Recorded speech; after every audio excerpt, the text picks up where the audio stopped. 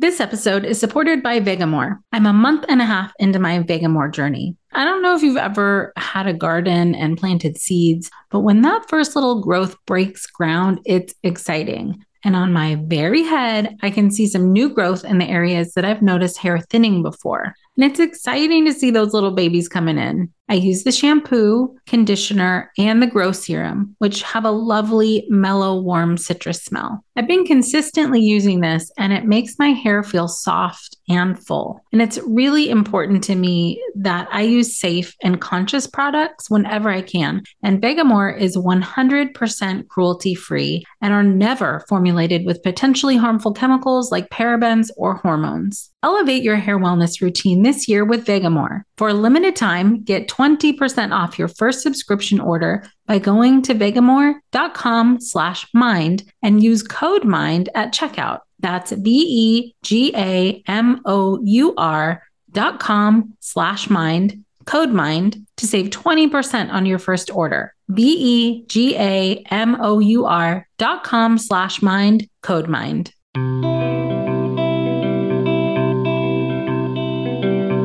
Welcome to Mom in Mind. I'm perinatal psychologist and host Dr. Kat.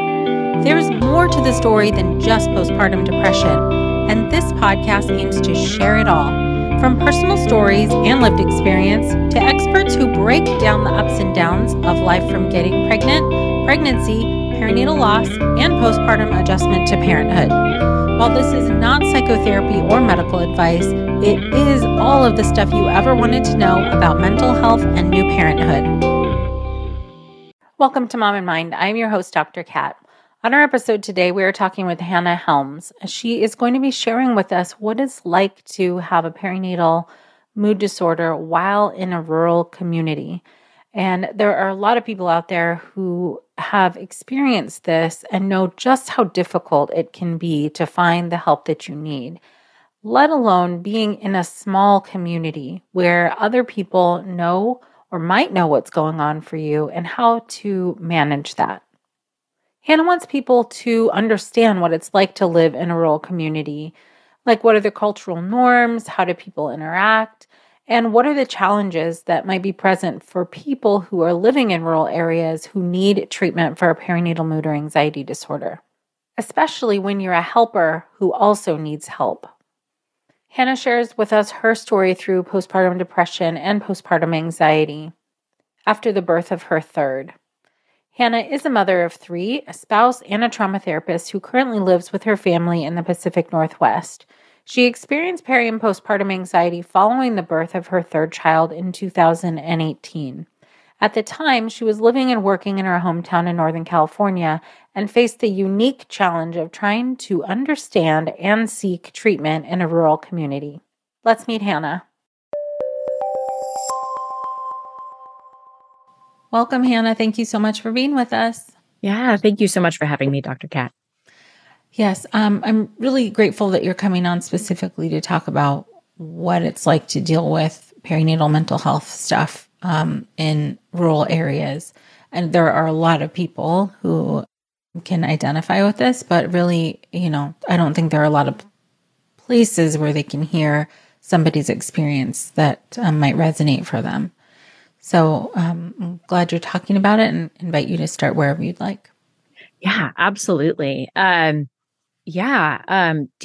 with perinatal mental health in a rural context was something I don't think that I ever even anticipated, right, until I was in the thick of it. And I know that some people, go into maybe parenthood being able to anticipate that they're going to need to be extra tuned into their mental health. But for me, that was not something that was on my radar. So I was raised in a rural community in Northern California, town population, about 3,500 people in Siskiyou County. So lots of space, few people. So the town I was in was along the Interstate 5 corridor for people who are familiar with California. So I think kind of within the spectrum of being rural, I was in a place that had more access. I was in one of the towns that had one of the county's 2 critical access hospitals. I was also employed there. I think for me, my experience with kind of mental health in the aftermath of having kids was something that was really progressive. I had my first daughter in 2014 and really went into parenthood. My spouse and I really went in with this idea of trying to have a very equitable parenting dynamic. I think we really anticipated that things would be challenging jumping from being single to having kids. And so it was pretty okay. I had some struggles with breastfeeding and whatnot. And then it wasn't until my second child was born, I got pregnant when my oldest was 6 months old. So my two oldest kiddos are 15 and a half months apart, which is close. Yeah. It is very close. It's great now. It's great now because they're 7 and 8 and they're buddies, but holy moly. I feel like after my second was born in the spring of 2015, that's when things got really hard. And I was so angry. Like I didn't even realize, I don't think it was until even later after the birth of my third, when I started listening to your podcast. I think there was, I don't remember if it was a section or a whole episode on postpartum rage. And it was like this light bulb went off and it was like, oh, that was postpartum mental health, right? It was this hindsight thing. And so at the time, I didn't really know what to make of it. My husband was working outside of the home. I was on maternity leave and I was being like this human jungle gym for this toddler with like this newborn. And I remember one day like sitting with my youngest child in my lap while my older one, Olivia, was just like climbing on top of me, and I was eating directly out of like a half-gallon container of ice cream, like just on the floor of my kid's bedroom, and calling my husband and being like, when are you coming home? When are you coming home? I'm so mad. I'm just so angry and so mad. And like, I feel like everything is setting me off. And then that eventually subsided a little bit. I did attempt to get counseling, but the person that I went to go see, I think had no clue at all about postpartum mental health. And I went in and I think they looked at me and they're like, so you feel like you have anger issues, but coping strategies. So it was so awkward. It was just awkward. It was like, so this person, I think very much this professional really wanted to help, but just was not, because their training hadn't necessarily included perinatal mental health. They weren't connecting those dots. Yeah. And so then things did start to get better. Like that started to lift after a while. I think after we got out of once my second child was a year old. And then so that whole time, essentially after the birth, you were in this phase of some level of suffering. I was like angry. Yeah, I was just angry and irritable. And I remember talking to my primary care provider about it. We had a family practice doc, and he was very sympathetic and compassionate, but again, was not connecting the dots. It was like, well, you have 2 young children. Like it makes sense that you feel that, like very validating, but also beyond, I needed more than validation, and I think, validation is so wonderful to feel like we're not like crazy, like we're not just making it up. Right. But at the same time, like, I think it has to like, but wait, there's more, like there has to be more. And I wasn't getting that. And so things really didn't, I think, devolve for me until my pregnancy and then the birth of my third child. So in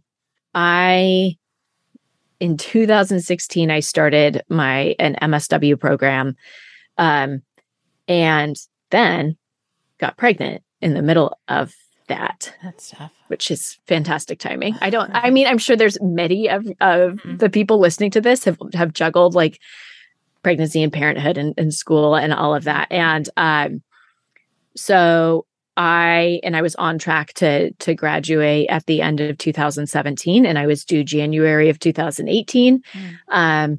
And I was working. So in addition to doing my master's in social work, I was also working and have been working for a while, doing medical social work at the critical access hospital, which in rural communities you can do with a bachelor's in social work degree. I know that's, if you for certain program, I was working. So, I was working in hospice primarily. So there's exceptions within hospice to increase equitable access, that allows for that. So with of course, clinical oversight of an MSW. So that's what I was doing. So I was working, doing end of life social work, and then getting my master's. And because of the personality that I am, I decided to do it as quickly as I humanly could.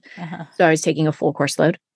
That's so much. Which in hindsight was a bad decision. Like objectively, this was not a wise decision. And then doing practicum, doing community organizing. So I did kind of more like education for the community, and like a lot of organizing. And so, and then in the midst of that, there was a pretty significant community tragedy. And for people listening to this who have lived in rural communities, I think things that feel like headlines, I live in a city in the Pacific Northwest now, but when like major headlines like are so personal when you're living in a rural community. And so there was a pretty tragic homicide, suicide case. And because of my position, I ended up doing a lot of grief support. And it was just a lot. And I started having really bad anxiety, like really bad anxiety, to the point of like having panic attacks before I even had baby. And also, sorry, what's the spacing of their second and third? My second and third, so they are 2.5 years apart.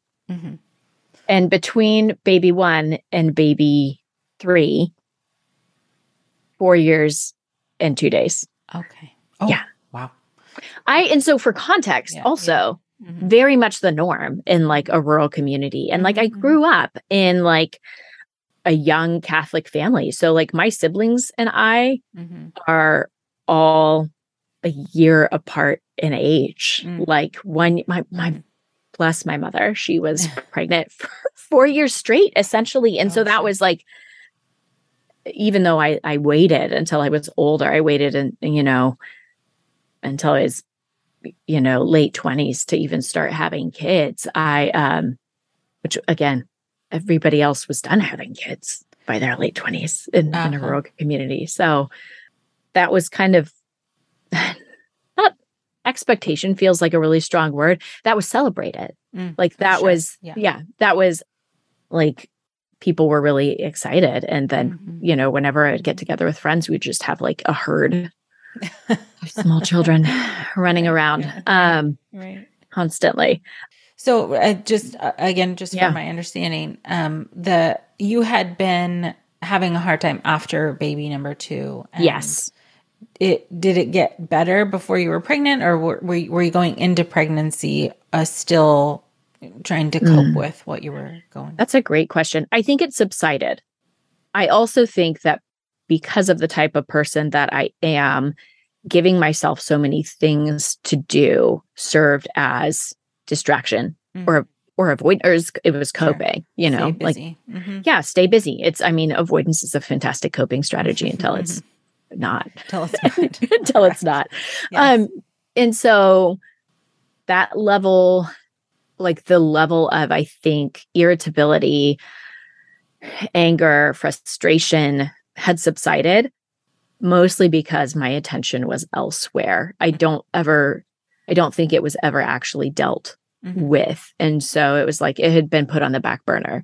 And then I was in this very busy stage of life. And I think this dynamic that happens in many places, and especially rural communities, is it seems like people who are in positions of being helpers or in like a human service oriented line of work, or people who maybe are just kind of naturally compassionate or who tend to extend themselves, end up doing a lot of different things. And that was, I don't know if that's something that listeners can relate to, but in the community I was in, it seemed like I was in meetings for a lot of different things, but it was just kind of like a shuffling of the same groups of people. Right.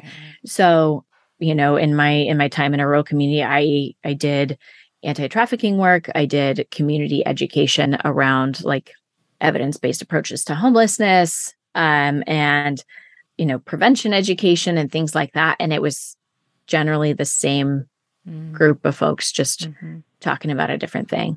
Right. Right. And so I think that dynamic and that expectation was really challenging for me. Yeah, for sure. I mean, that's a lot to hold while you're very, very busy and have kids. And I think just for most people, switching between like being the nurturer at home and giving that like close attention and having your heart more open, and then going into the kind of work you're describing where it's like really can be really intense. That's a lot of switching around you have to do. And sometimes you can leave yourself a little bit more open in places where you're trying to not take as much on. Absolutely. And I think the other challenge of that is, I think in rural communities, because of the number of dual relationships that just exist.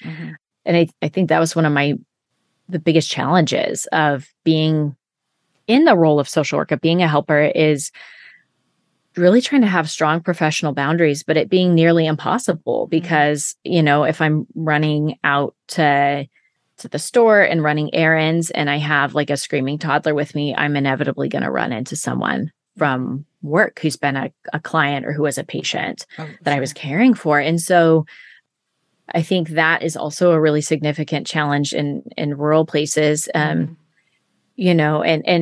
I think it happens in a professional context, but it also happens, I think, for people who maybe aren't working as, maybe a nurse or a doctor or a teacher or a social worker, where it's a blessing and a curse in some ways, right? Like there's, on the one hand, people know you and they see you. And yet also, if you want to maybe kind of have some confidentiality or privacy or to be vulnerable with a certain set of people, you're in a fishbowl. It's really hard to have that. This episode is supported by Ritual. I am by nature and nurture a bit skeptical. I have to see for myself if something works or if it's helpful before I just believe it whole cloth. And I'm open to trying things out to see for myself, and that includes finding strategies for my wellness. I have historically low vitamin D, so it's important for me to take Ritual's Essential 18 because it has D3 in it, and their clinically backed Essential for Women 18 Plus multivitamin has several other high-quality, traceable key ingredients in clean, bioavailable forms. What I love and have always loved about Ritual is that it's a female-founded company, and it's a B Corp, which means they're holding themselves accountable, and not just long-term, but also to the health of people and our planet. No more shady business. Ritual's Essential for Women 18 Plus is a multivitamin you can actually trust. Get 25% off your first month for a limited time at ritual.com/momandmind. Start Ritual or add Essential for Women 18 Plus to your subscription today. That's ritual.com/momandmind for 25% off. Support for today's episode comes from OneSkin. And for a limited time, my listeners get an exclusive 15% off OneSkin products using the code MIND when you check out at oneskin.co. Well, I've kept up my mini resolution of taking better care of my skin after consistently using OneSkin for several weeks, and all is going well. I can't see what's going on at a cellular level, but I can tell you that my skin feels soft and healthy. But they did do some cool research that looked at before and after exposure of the OS1 peptide to skin cells, and the OneSkin scientists found that the peptide reverses skin's biological age. And you can even see that study by Zonari A. et al. In the NPJ Aging Journal. OneSkin is the world's first skin longevity company. By focusing on the cellular aspects of aging, OneSkin keeps your skin looking and acting younger for longer. Get started today with 15% off using code MIND at oneskin.co. That's 15% off oneskin.co with code MIND. After you purchase, they'll ask where you heard about them. Please support our show and tell them we sent you. New year, healthier skin. That's OneSkin. So I had sort of cut you off a little bit to ask about more of this context. But where I had is where we left off before is where you were starting to experience panic attacks. Yeah. Right. So back to your internal experience. Yeah, absolutely. So really started to experience a lot of kind of panic attacks. Like anytime I would leave my house or a place that would feel safe, doing community-based work at the time, which is what I was doing. And I had planned to work up until about like 3 weeks before my due date. I was doing home visits. And so it's really hard to like do my job if I'm like sitting white knuckled in the driveway of a hospice patient's house, like, you know, trying to like, you know, do my grounding exercises of like, oh, what are 5 things I can see? What are, you know, like, right. you know, really trying to ground myself and get through a home visit. And kind of the kicker, like the thing that really sent it over the edge. I remember this. And I think it's important to share this because I think sometimes like, I know that a lot of professionals listen to your podcast and like, I think we all have like our professional, like horror stories, right? Of like the worst thing that happened to me. I had a panic attack at a patient's house. And I knew this patient. I knew their family. I had been part of the hospice team for multiple family members. And I had driven there in my own car. And my patient's wife drove me home, like to my house. Wow. And it was one of those moments, I think, and I'm getting teared up now. And I think it's like, it's not embarrassment. It's not shame. I think it's really like, there's this self-compassion, I think that I feel now of like, oh man, right. I really had to minimize so much to just survive. And then in hindsight, when I think about it, it's like, oh, it was really severe. Like this was some really, really severe anxiety. And in hindsight, I'm also so glad that it was that patient and that patient's spouse. And because I grew up in a rural community, they knew my family. They like knew my parents, like that's the thing. There's no like, that's the first thing. Like, are you from here? Like, you know, right. Who are your parents? And then like, I fortunately, like my parents are very well loved in my hometown. So it's like, oh, you're Mike and Janie's kid. You're fine. You can come here. Yeah. Ask me all these personal questions. No, I haven't done my will. Like, oh, interesting. Yeah. So, and I'm sure that some people working in rural communities can relate. Like there's this very much in-group, out-group dynamic of like, nobody cared what education I had or what degree I had. People cared that I was from Siskiyou County. That was my credibility. Sure. And so I survived having a panic attack at a patient's house and having them drive me home in my own car. So like and that also was this turning point for me where I really realized like, oh, I need to go on pregnancy disability leave now, which is a wonderful thing that we have in California where I was living at the time. But even with that, it still took a long time for me to be able to kind of get to the place where I was able to accept help. Another challenge that I had is I did want some level of anonymity.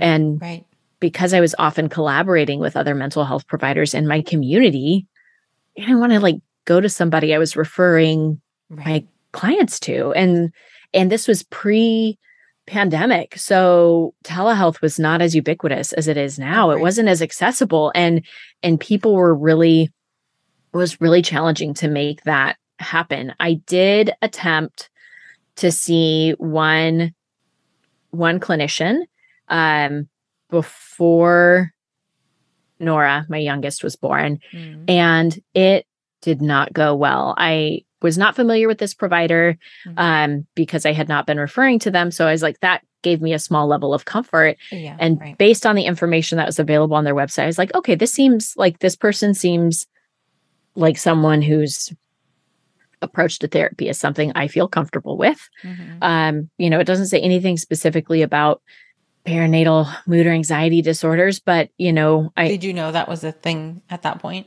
I knew like postpartum mental health was a thing, but beyond that, I didn't know like therapeutic approaches that would be most appropriate. I knew like maybe it was more like this person seems like they have a lot of knowledge in these other areas. Perhaps they can help.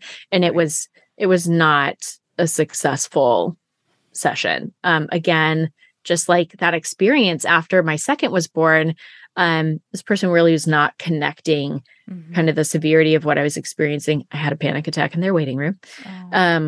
And this was not something that was like readily available. But when I sat down for my initial intake with them, they spent a solid 15 minutes talking about how they did not believe in the efficacy of medication to treat mental health, and that they would not support me pursuing that if that was something that I wanted to do.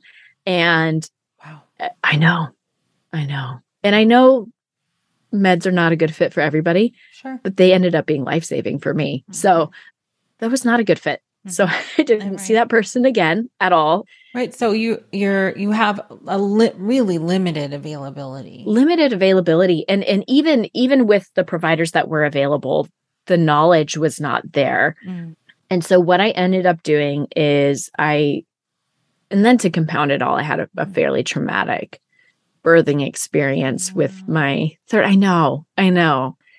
And so, which it was the labor and delivery was fine. I am one of those unfortunate people who just has a heck of a time, like with kind of that final stage of labor and delivery. So I was not able to deliver my placenta at all and had to have that like surgically removed right after baby was born, which also happened with my first. So yeah. So 0 stars. Do not recommend that experience. Right. And so what I ended up doing is I got to a place where I was seeing my primary care provider like once a week, just because I was like, I don't know what to do. I'm miserable. I'm having panic attacks. I don't know what to do about this. And this is after baby was born. This is postpartum. I was having like weekly visits because what else was there? Right. I did reach out to a family friend who was an LMFT in the Bay Area and just texted them. And I said, do you have anybody who you would recommend who knows something about postpartum mental health who would also be willing to see me remotely? I've got nobody.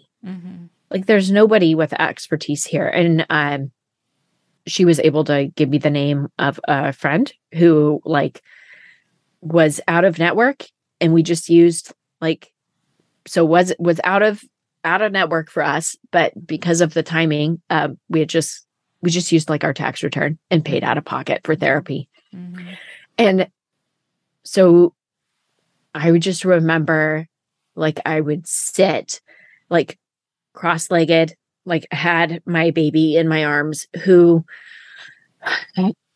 I think all the stereotypes that people have about youngest children are true of this child. And I think in part, some of what contributed to that was the level of anxiety that I was having, because I like could not put her down. Right.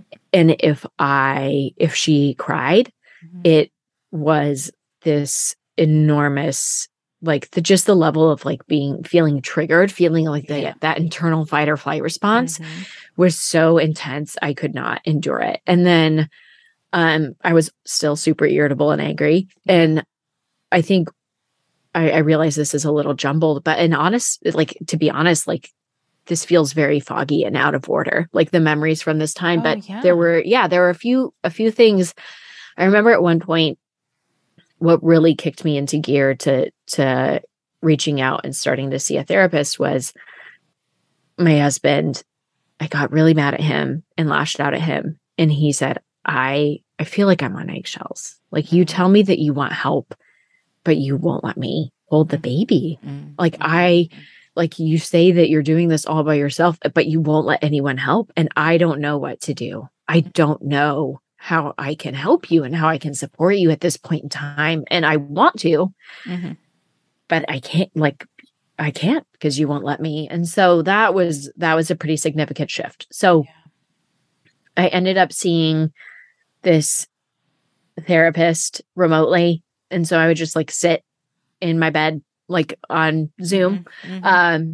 And she was so gracious. I think she was very much able to see like what a mess I was at the time and how much I needed. And I think she did a really great job of striking this balance between clearly communicating what she saw as needs, but also not pushing me to the point of resistance. And so we had a lot of conversation about medication and whether or not that would be useful for me. I signed a release of information so she could talk to my primary care doc. And she just really was willing to like explore my resistance to that. And I think that was one of those hallmarks of being in a rural community is kind of this cultural value of like being fiercely independent, an inherent distrust of systems, like the government, of tradition, like my family of origin, like I think I was like the first person. My mom is like one of 8 kids, like I said, like big Catholic family, right? So like I think I may have been the first person in my entire family to like go on antidepressant medication. And there was just like this idea of like, no, like you just pull yourself up by your bootstraps, by your mental health bootstraps. And then it's like, well, that's great, but I can't even find my boots. So it's not going to work. So I had this provider. And then one day I was scheduled to see my primary care doc and he was not available, but the family nurse practitioner who he worked with was available. And so she filled in. And that conversation with her was really monumental in shifting my perspective on starting to take medication. And she passed away just earlier this year, but she was like, and I never got to tell her, thank you for this wonderful thing that she said. It was like, she probably didn't even remember it, but it was just this little tidbit. And I remember sitting and I would just like get in the room and I would just start bawling. And she just like looked at me with compassion, not pity, like a genuine compassion. And she said, there are so many things to fight for and fight through as a mom. This doesn't have to be one of them. Like you could take medication and it would be okay because then you might actually be able to fight through the other stuff. And just that mental shift was so profound. And so I really wanted to keep nursing. And so I ended up low dose Zoloft and then very gradually upped that. And that was so helpful. And is that experience of, I think it's particularly difficult in my experience anyways, like on, both as being a therapist and having gone through it myself too, is anxiety is part of the reason it's hard to take medication or to accept that could be possible. It's so hard to get past that point of the resistance as you called it. But it's also because of the nature of anxiety having to do with fear and fear of the unknown and doing something new, taking something new. It's just, it gets wrapped up right into the anxiety as well. It creates a massive, massive barrier and sometimes often prolongs people feeling better. Yeah. So and I think that's exactly what it was. It was all those what ifs. And I think finally being able to verbalize those out loud and hear myself actually acknowledge what those what ifs were. And then to be able to have a dialogue and say, just because I'm saying yes now doesn't mean I'm saying yes forever. And I think that's something that I had forgotten. And as a helper, as a helper, right? Like just be and like all these things that it's so easy for me to say to someone else, but for sure, like I sometimes we're really bad at like doing the things we know are the right things to do as helpers. And I think too, another piece of it was I had probably so much internalized bias myself around mental health.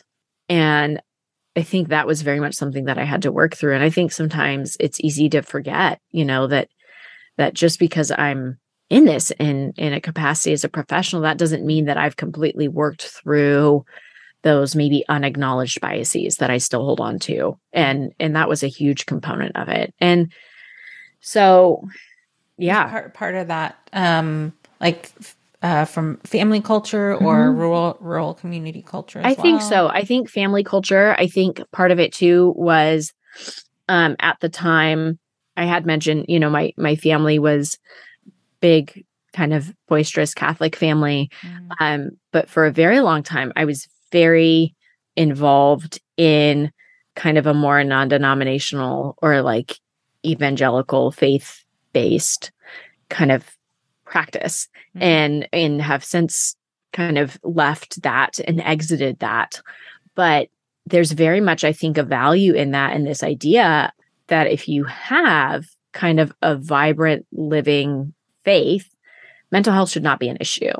So it's kind of that spiritual bypassing, I think, that happens of like, oh, well, just maybe you should have more faith, or maybe you should pray about it more, or maybe if you were better at this, I know, right? But I think it's worth saying though, because I'm imagining people are going to listen to this, especially people in rural communities, and there's this idea that if it's almost that magical thinking of like, if we just believe, we can be fine. Right. And it's a personal failing of some sort if I'm not able to have enough faith. And so I think that belief system really influenced my resistance to medication. But I don't think we would ever look at someone living with diabetes and say like, well, have you just tried? Like, have you just tried to make more insulin? Right. Maybe if you believed 100%. More, like you would have more insulin and then this wouldn't be an issue for you. But that would be an awful and ridiculous thing to say to someone. But for some reason, in particular, I think in certain communities, right, like politics and faith are really linked. So there's all of these different factors that influence like the way that we perceive the world and our belief systems. And for the environment that I was kind of like marinating in, I think all of those things came together and really contributed to my resistance at the time. And I, in hindsight, am like, oh, I probably am the type of person who like has always really struggled with mental health. And like, maybe it would have been great if I had started taking meds in my early 20s instead of now. Got it. Isn't that, that's so hard to realize these things and look back and see how hard it had been. And maybe that it didn't have to be quite that hard. Yeah. Absolutely. Yeah. And I think that really has been something that has been present in like the aftermath of all of this is that grief of like, oh, if I had only known, like if I had been able to have fair and realistic expectations for myself. And right after I went back to work, after my third was born, the hospital system that I was working for started this really big push on maternal mental health. What? And I know. Wow. Oh, yeah. And well, how long ago was that? Like, I don't know, mid 2018, 2019. Okay, but there was this really big push to like screen. And it's like, there's a lot of emphasis on screening. And like, I also was working on the initiative to like screen for human trafficking, and screening is great, but it does diddly squat if you don't have anything to offer after you're done screening people. So I learned so much about PMADs, perinatal mood and anxiety disorders, after after I came back from maternity leave, and it was like light bulb after light bulb after light bulb. And was the hospital offering training or okay. So we did a lot of training. So there was time for that. And because I was part of this, there was like 2 of us. It's a critical access hospital. So there's like 2 social workers for the whole hospital. So the 2 of us got to go and do these trainings. We got trained in there's an East Coast based model of group peer support, GPS. So I got trained in GPS facilitation. Did a couple of so I went to a training that was co-sponsored through the healthcare system and county behavioral health by PEC, and just was sitting there getting all of this information. And again, feeling like, oh, this is so great to know. And then also really pissed off that I didn't know this ahead of time. And right. And then I think the other component too is, I think just knowing would have helped, because then I would not have been sitting there thinking, what is wrong with me? Like I am like, I should be able to like do that, just shooting all over myself. Right. Yep. And so I think normalizing, like just communicating, like, but this is normal. And this is very much a part of what the normal like transition to parenthood can look like for everybody, like not just moms, but also dads and everybody, not and like non-binary parents and trans parents, and like this hits across the board for everybody. And I think, looking at it now in hindsight, like what could that have changed in like living in this rural area? And I think eliminating that stigma and that resistance to help, I think having had the opportunity to like be a better self-advocate, being able to say to my doctor, like, hey, I'm pretty sure you can do like psychiatric consultation through Postpartum Support International, just knowing what was available. And then also being able to like have that peer support component, because I think so often, because there is an emphasis on like being strong, being independent, being capable, and being okay, that comes I don't think that's exclusive to rural communities, but I think that is magnified in rural communities. Right. Like you're one of one. Feel like nobody else is dealing with this. Well, certainly at that time, nobody or not many people knew that this was even a thing. Right. And it hasn't been until now, after the fact, as I communicate to like friends who I was having kids with at the time, it's like, oh, cool. We were just like suffering in silence down the street from each other. Super great. Yeah. Just like, and I think had the idea that this is going to be normal, and like it's probably smart to just check in with people, when you're signing up for the meal train, like you get meal train requests like every week, to just be able to like connect with people and say like, how are you really doing? Like, do you need me to like, be a sounding board? Like, just kind of, I think because peer support can be so helpful, really eliminating the barriers to that could have been useful. Sure. So in terms of this information coming to your rural community, you getting training and other people too? Yeah. So because a lot of partnership was done both between the hospital I was working at and the county, a lot of people who were working in local nonprofits, people who were rooted at the various family resource centers. And I think it would be really interesting to see now what the shift has been with kind of the increased availability of telemental health, because I imagine that has also really contributed as well. Yeah, for sure. Like changing the community for the better. Yes. Yeah. Making it more accessible. Yeah. I think, and this is like, in reference to something I said earlier, like I feel like there's different levels right? Like there's the ability to recognize and screen someone for perinatal mental health needs.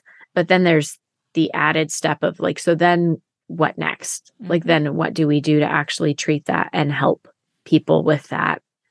And so I think, the things like making education more accessible, whether it be for primary care docs and how to intervene and what they can do for their clients, making education more accessible for people who are providing mental health care in rural communities. Right.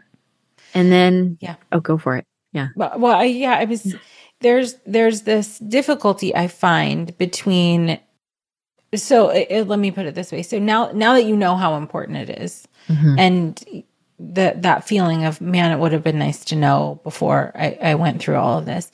Some of the challenge I find is that in some ways people either don't want to know about like this kind of stuff because it's, postpartum mental health. That's like, that's not going to happen to me. So I'm not going to bother. Yeah. Like learning about it, as well as whatever stigma there is around mental health anyways. And then all of these other layers that you're describing specifically in rural community, about, pulling yourself up by your bootstraps. I think from what you're saying, if you sort of say something about how you're doing, then people are going to know. Yeah. I don't know how fast news travels, but it sounds like it could travel fast. So there's a lot of like, nobody wants to be embarrassed or be talked about or judged or anything like that. So I just find that one of the barriers is, how do you convince people in a rural community that knowing about this is important? Yeah. Not that I'm asking you to answer that question. It's just a question, to ponder. I think that's a really tough one. I think, some things that come to mind are really trying to tie it into the overall like value of like the value system that exists that really holds like the idea of a family unit in high esteem and like parenthood in high esteem. And so really putting it in terms of, just because you haven't been talking about this doesn't mean it's not happening. We know it is. We know it is. And why would we not want the people in our communities who are parenting kids, who are raising up the next generation, to be in the best position to do so? And so my thought is really aligning it to those pre-existing rural values. And as much as there is this emphasis and value on kind of independence and self-efficacy and being able to do things without having to rely on other people, there's also seemingly in conflict, but very much this very real idea of like, we take care of each other. Like we show up for one another. If you need me to drive my backhoe to your backyard so you can dig a big old hole, I'll do it.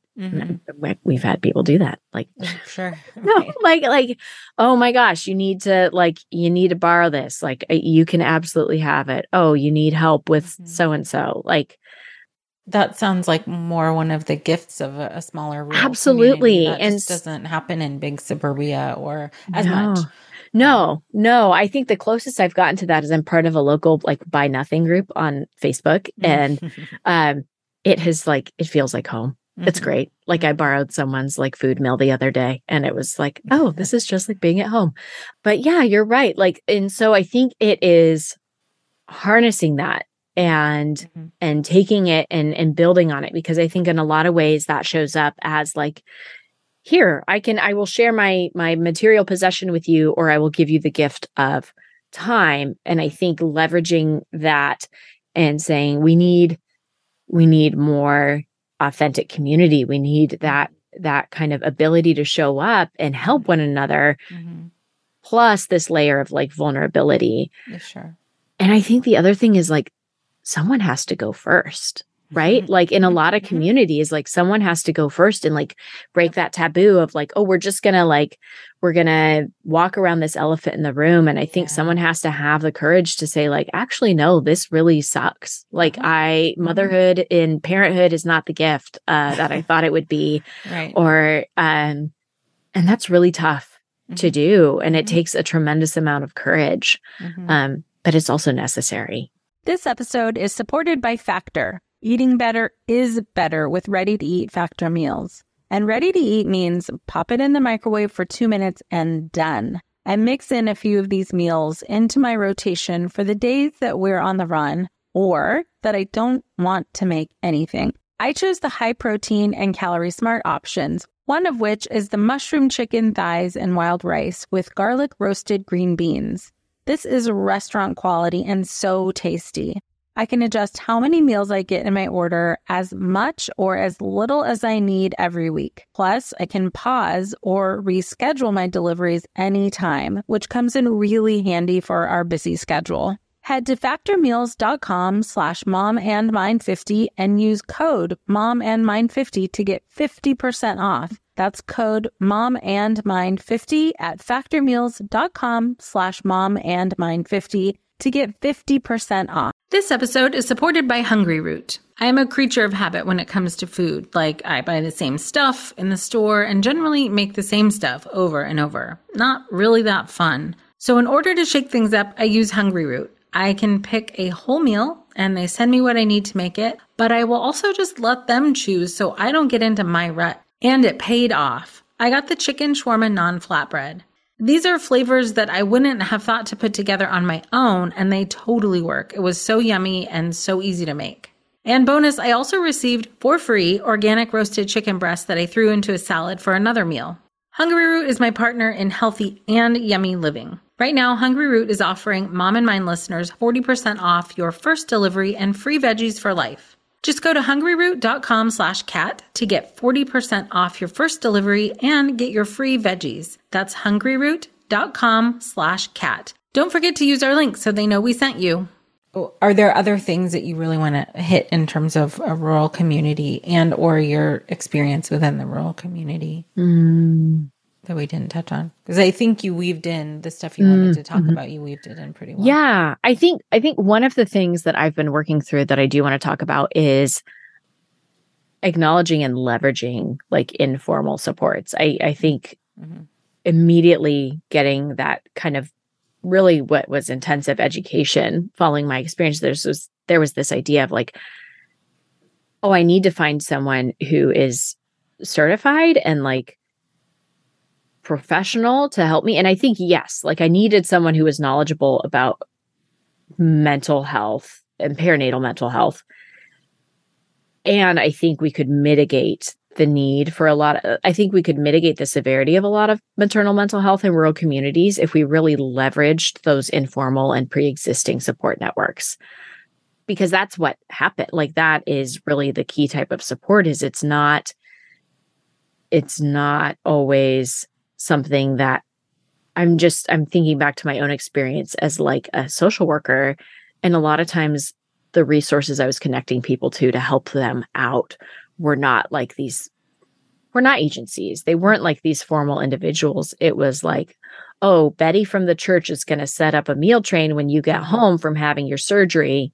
And then, Dan from down the street is going to take over all your yard work. And oh, yep, Dan called me and told me he's actually going to it's really looking at what the culture is and what feels comfortable and augmenting and building upon that.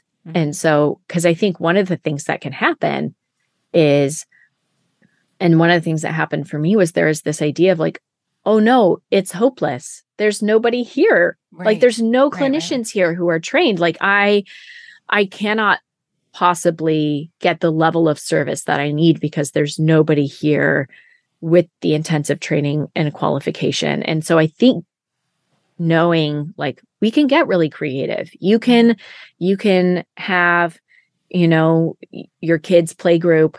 Those moms are going to like come take your toddler so you can actually get some sleep because dear God, you need sleep. Right. And you're going to like hop on this virtual support group that's based on the East Coast, but the time works out because you can do it because you're up at 6 a.m. with the colicky baby anyway.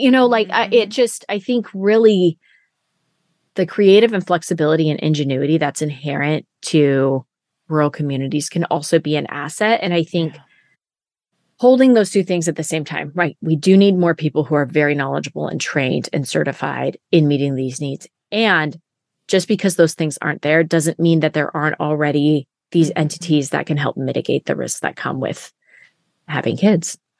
So, and maternal health. So, fantastic. Yeah. So through all of your experience, you've learned so much and you've gone through so much. What was the turning point for you? Like how did you get better?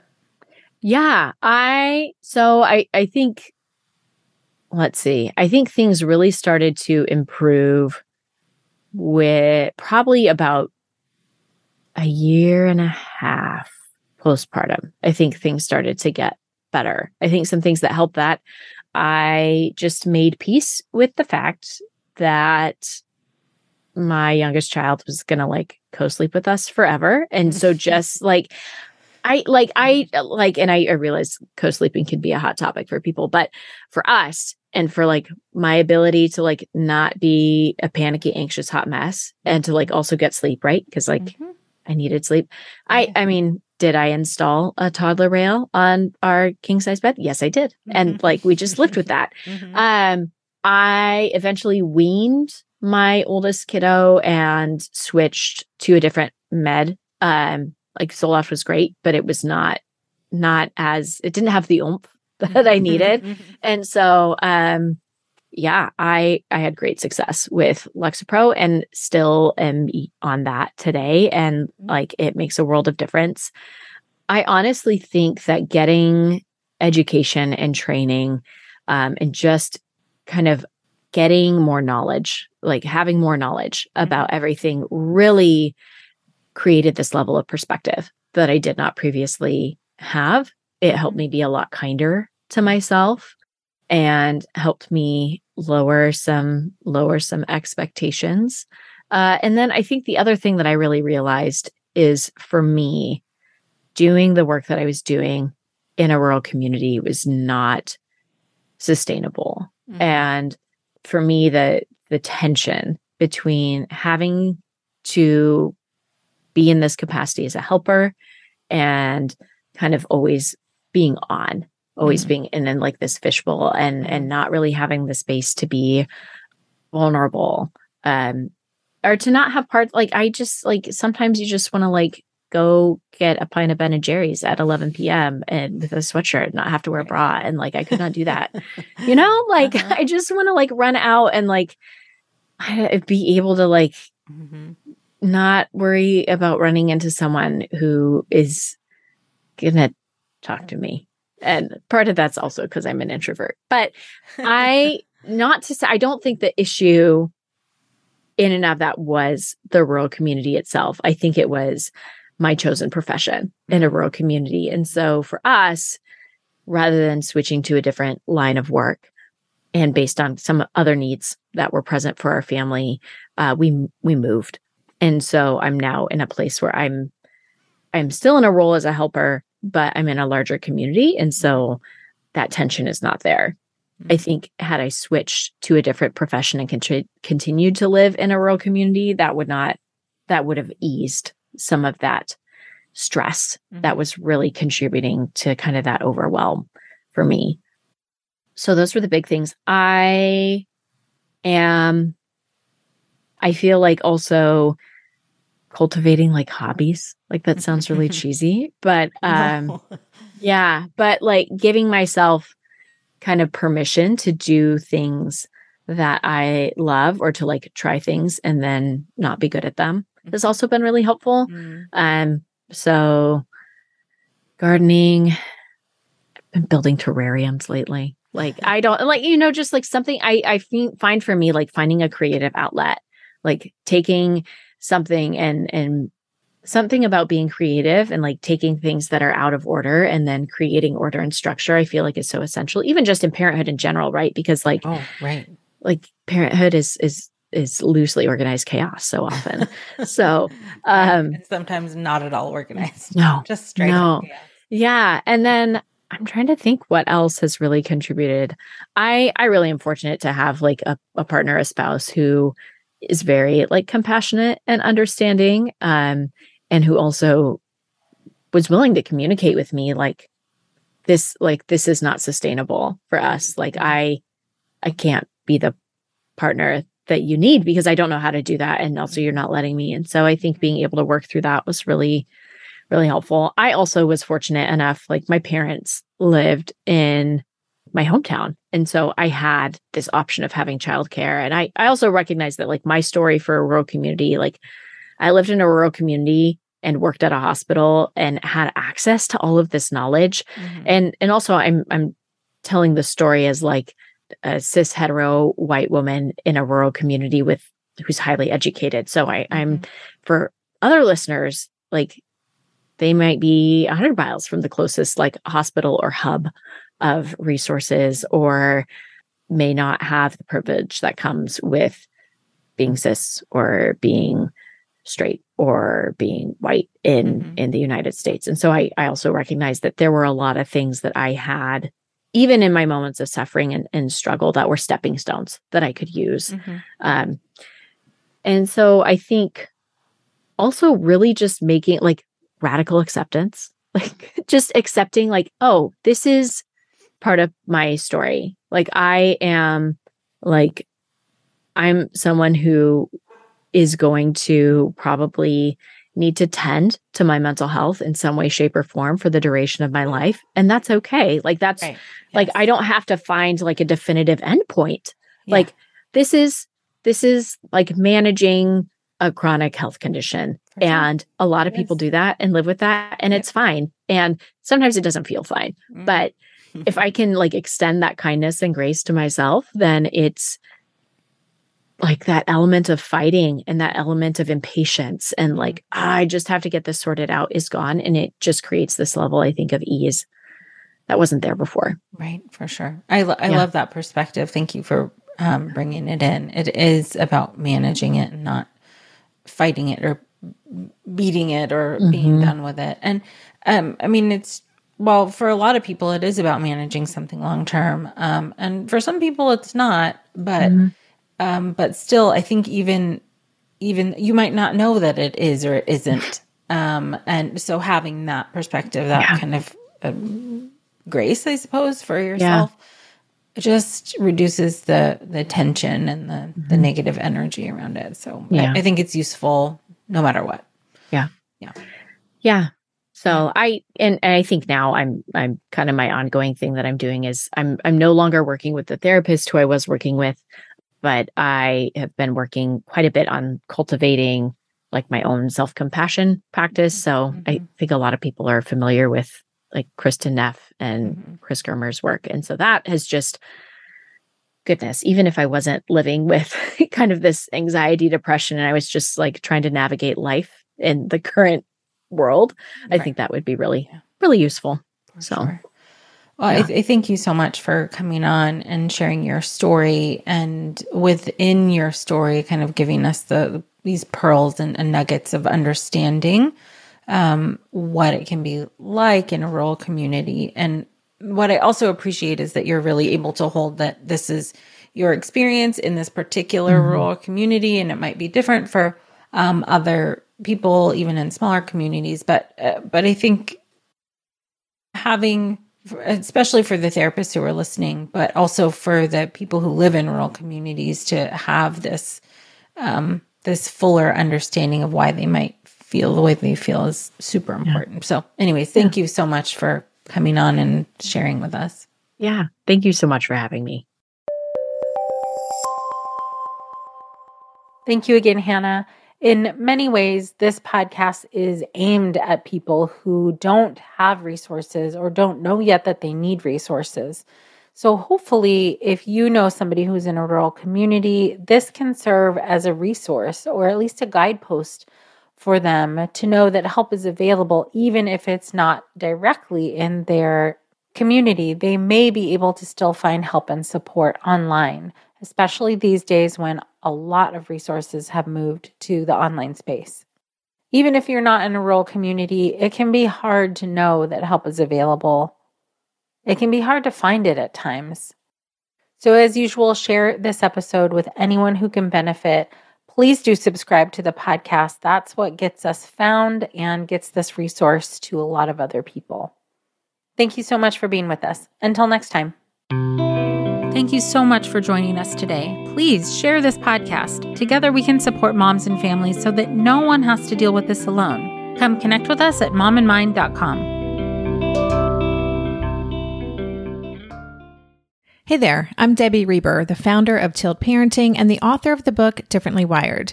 The mission of Tilt is to change the way neurodivergence, whether that's having a learning disability, having ADHD, being gifted, autistic, or some combination of all of the above, is perceived and experienced so differently wired kids and the parents like us raising them can truly thrive. On the Tilt Parenting podcast, I get to talk with authors, therapists, educators, and parenting experts who are committed to this mission. I ask the questions my listeners are most curious about when it comes to supporting our kids. And in turn, my guests share strategies for challenges, out-of-the-box ideas for navigating school, best practices for therapies, tips for advocating, and so many thoughtful insights on what it really takes to help our kids grow up feeling seen and respected so they can create awesome lives for themselves. I know that raising a differently wired kid can feel overwhelming and isolating, but I promise you, you are not alone, and it can feel so much better. If you're on this parenting journey, come listen to Tilt Parenting. Together, we can shift this paradigm and show up for our exceptional kids with hope, possibility, and joy.